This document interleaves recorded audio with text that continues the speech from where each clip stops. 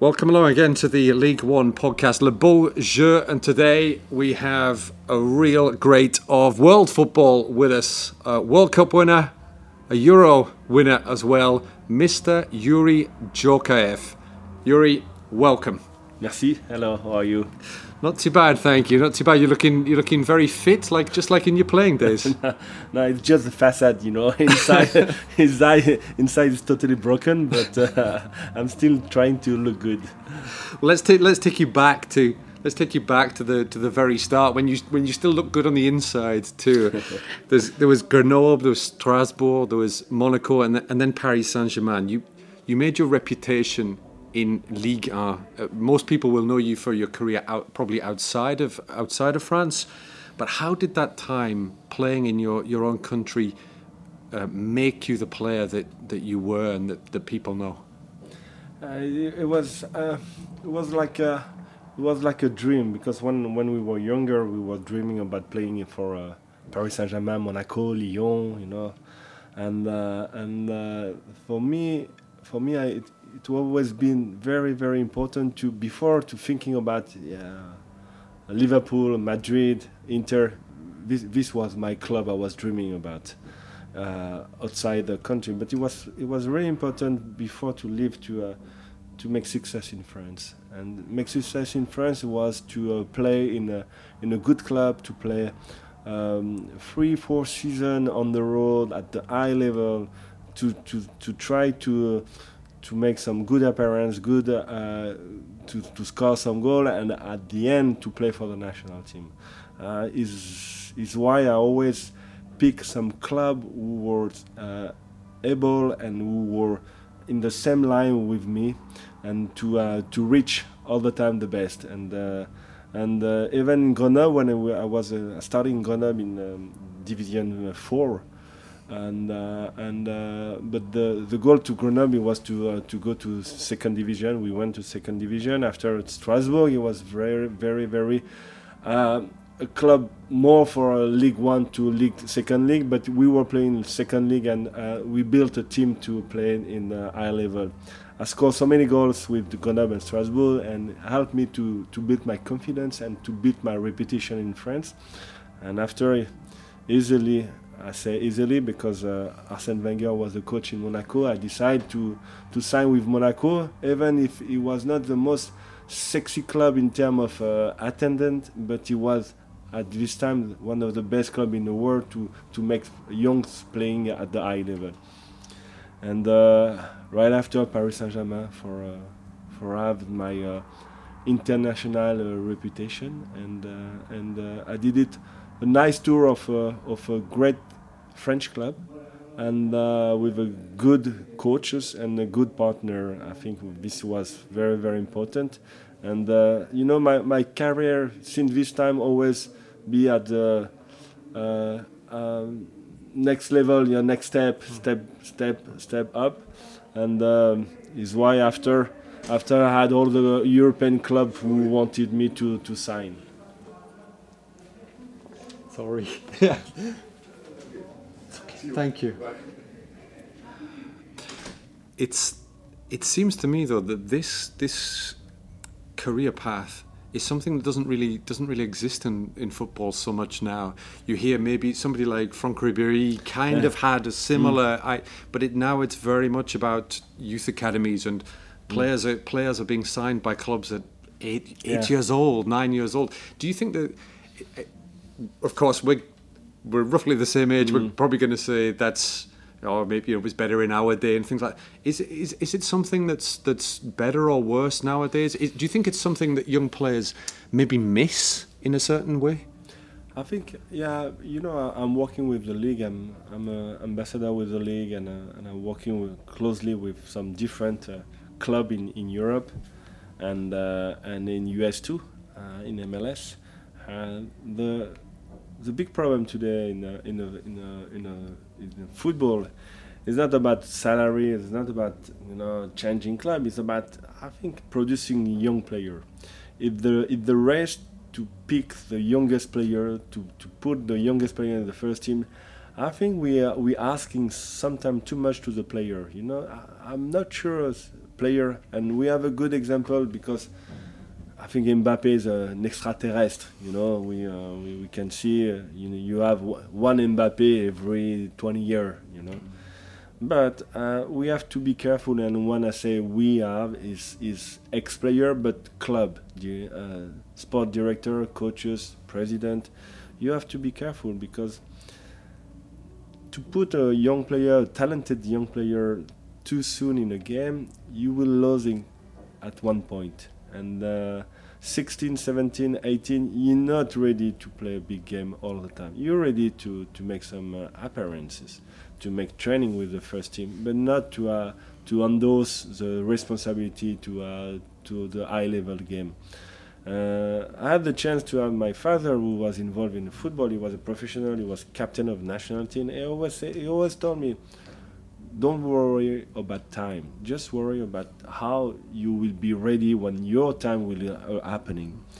And I always remember, especially in Monaco, when I starting to be second year in Monaco, I was playing once on the field, once on the bench. I was subbed, and my father said, "Don't worry, just be ready. Maybe it would be 10-minute games, maybe it would be 15 minutes, maybe one game, but you will have your chance. And the most important is you have to be ready."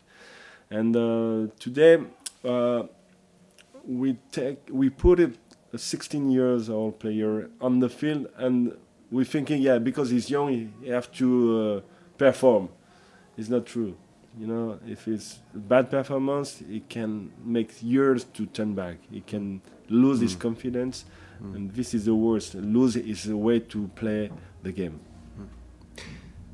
We talk about the different ways that players come through now into the professional ranks. When you look at Ligue, when you compare it to when you played in it, and compare it to now, is it possible to even compare it? Or has it changed fundamentally? Yes, because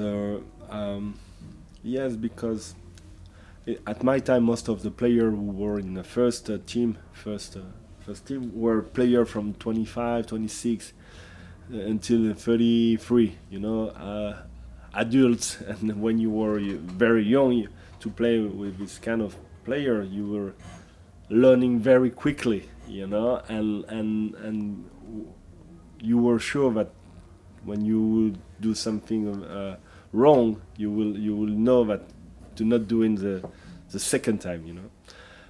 Today, when you arrive in the squad, the first squad, most of the players are 22, 23, 24. You know, 25. You're the old guy.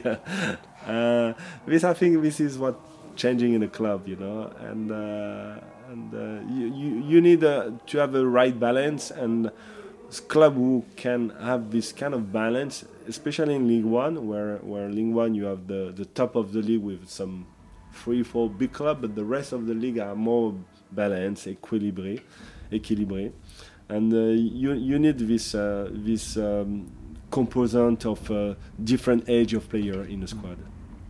When you look at Ligue 1 today, do you see another Youri Djorkaeff? Do you see players with your sorts of qualities? In Ligue 1, no, I'm not sure. Maybe Fekir have the ability, because Fekir, you don't know. It's not you don't know. He can play number 10. He can play 9.5. He can play on the side, and he has the same freedom to play in Lyon like I was playing in Monaco.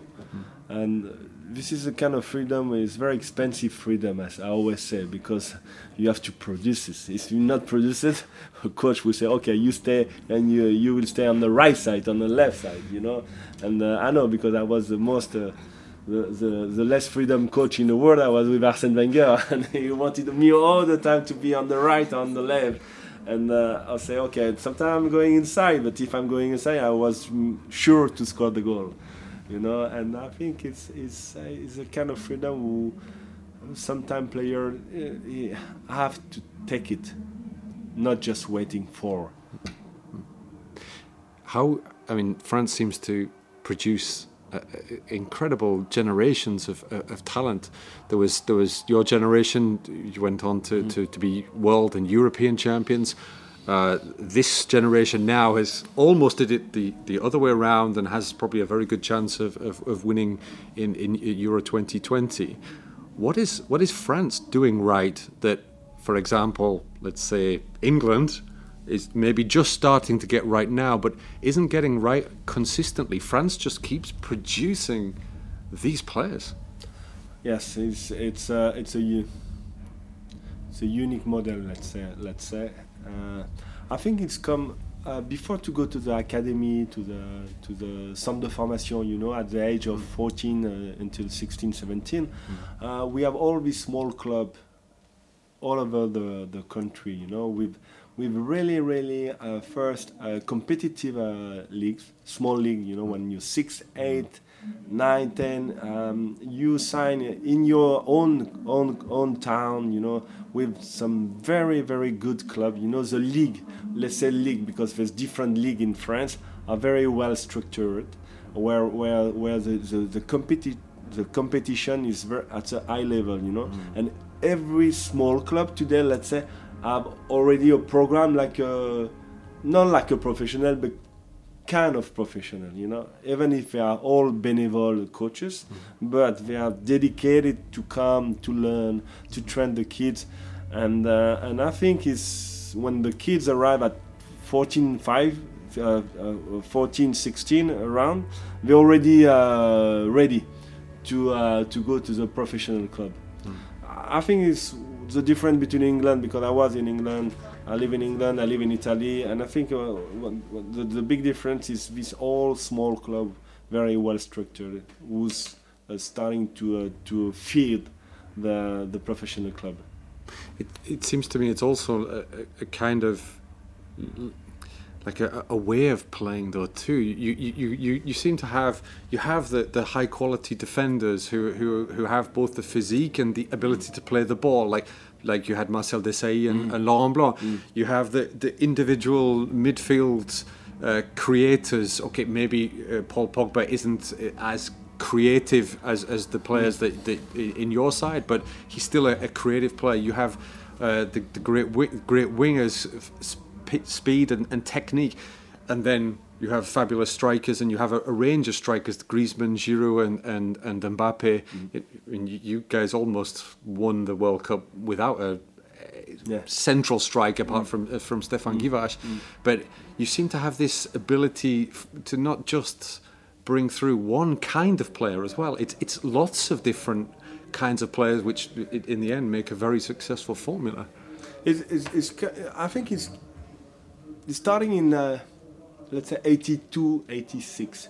You know, before we were 78. We were always looking for the number 10. You know, the number 20, the 10 in the year 70 to 18 in France, it was the perle rare. You know, who's going to play number 10 in club, and 80 in the World Cup, 82 and 86, especially 86, when they create the Carré Magique. Carré Magique, it was Luis Fernandez, Jean Tigana, Alain Giresse, Michel Platini.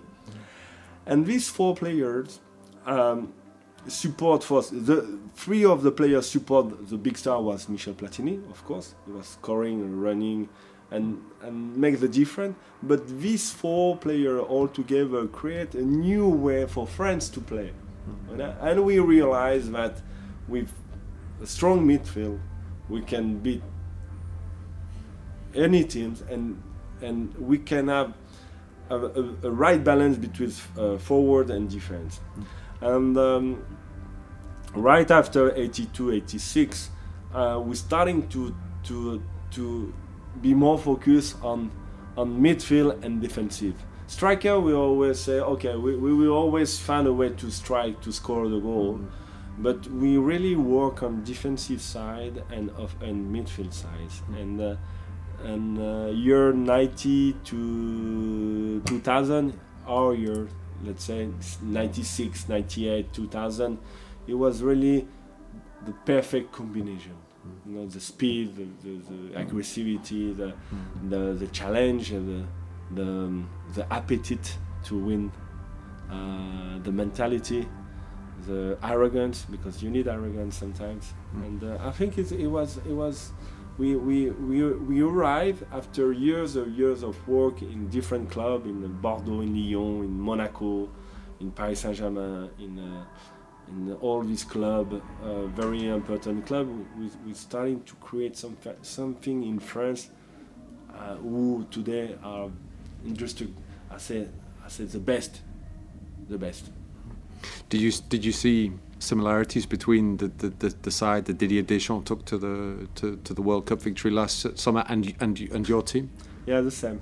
Really the same. And it's not just the good generation, because you always say, yeah, we have a good generation, but I think it's to be capable to put the good player at the right time and right moment. And what did Didier before the World Cup? It was not easy. I remember before the World Cup, he was challenging. The team was not really playing well, but as soon as the competition started, he knew how to put each player in the right position. Is what he did very well, and at the end, he won the World Cup. Let's turn back to Ligue and one of your former clubs, Paris Saint-Germain. They've dominated the league for the last 8 years or so. No. Apart from that one fantastic season for Monaco, which was a sensational title win, and they really did it with huge amounts of style, which I'd imagine the player that you used to be would have loved that kind of a way of playing. But Paris Saint-Germain have been the dominant force. Do you see any of the other teams, the Lyons, the Monacos, maybe not this season, but maybe next season, coming to challenge them on a consistent basis? You know, I was really happy when I saw Monaco winning the title, and more important, the way how they did it. After the motivation of Monaco, you know, you don't always understanding what the motivation about the club. Is it to sell players? Is it to play Champions League? Is it to raise Paris Saint-Germain? I'm not sure it's to raise Paris Saint-Germain anymore. It's just to make sure that they're playing Champions League every year. I think we have today it's in the league up to, and when I say the league, the club really need to push to challenge Paris Saint-Germain. On the field side, you know, we need a stronger league, and stronger leagues means Marseille has to be stronger, Lyon has to be stronger, Monaco, of course, today Lille. You have 4 or 5 clubs who have to be more aggressive on the way to play against Paris, or not just let Paris from the day one until at the end to beat everybody. Why? Because we don't want a sens unique in the Ligue 1, and this will have a repercussion in Europe, of course. Champions League, Europa League, we can see how the defiance of the French team are, and because our league have to be more competitive. If we look at European competition, and you won Paris Saint-Germain's only European trophy back in 1996. This season, people thought good chance in the Champions League. They win the first leg at Manchester United 2-0. Yeah. Oh, that's a great result. And then they don't. And then they don't go through. And what are they missing to be able to get even into just the semi-finals of the Champions League, never mind to win it? I think year after year, you realize it was Madrid, Barcelona, Madrid, Manchester. You realize that always the same mistake. You know, you do a good game, good game. Second game, good first leg. Second legs is a disaster. it's you cannot repeat all the same mistake in Champions League. It's not possible. And what Paris is doing the same mistake at this level. You cannot just thinking, yeah, I have the best player, I have the best younger, I have the best thing, I have the oldest goalkeeper, I have the whatever, and thinking that I'm going to beat everybody. No. You know why I love Champions League? I love Champions League. Champions League for me because if you're not great in every compartment, from the bus driver until the girls, the woman who clean the shirt, you will go nowhere. And today, Paris Saint-Germain, after many years and success, have to, I think, rebuild everything. Restart from scratch and rebuild the thing. Because the foundation are not good. You cannot expect in one day to win the Champions League with this kind of foundation. You need to rebuild everything, and I think it will be, maybe you will lose 1 year, maybe 2 years, but you will be sure in 2 years you will be one of the best club in the world. Not because you have Neymar or Mbappe, because your club will be the best in the world. Like Manchester. Like, even if you speak about Madrid, Manchester, Barcelona, okay, you speak Messi, but when you think about Manchester, which players come first? Ferguson. Yes. The institution. It's not even a player. Not even a player. Yeah. I mean, this is very important. Manchester beat us, and we need really to learn, and we did, because I'm Paris Saint-Germain fan. We did so many mistakes the last 3 years. I think at one point it's time to stop it. Enjoy the final. We're at the Coupe de la Ligue final in Lille, and thanks to Youri Djorkaeff for your time, and hope to see you again. Hope.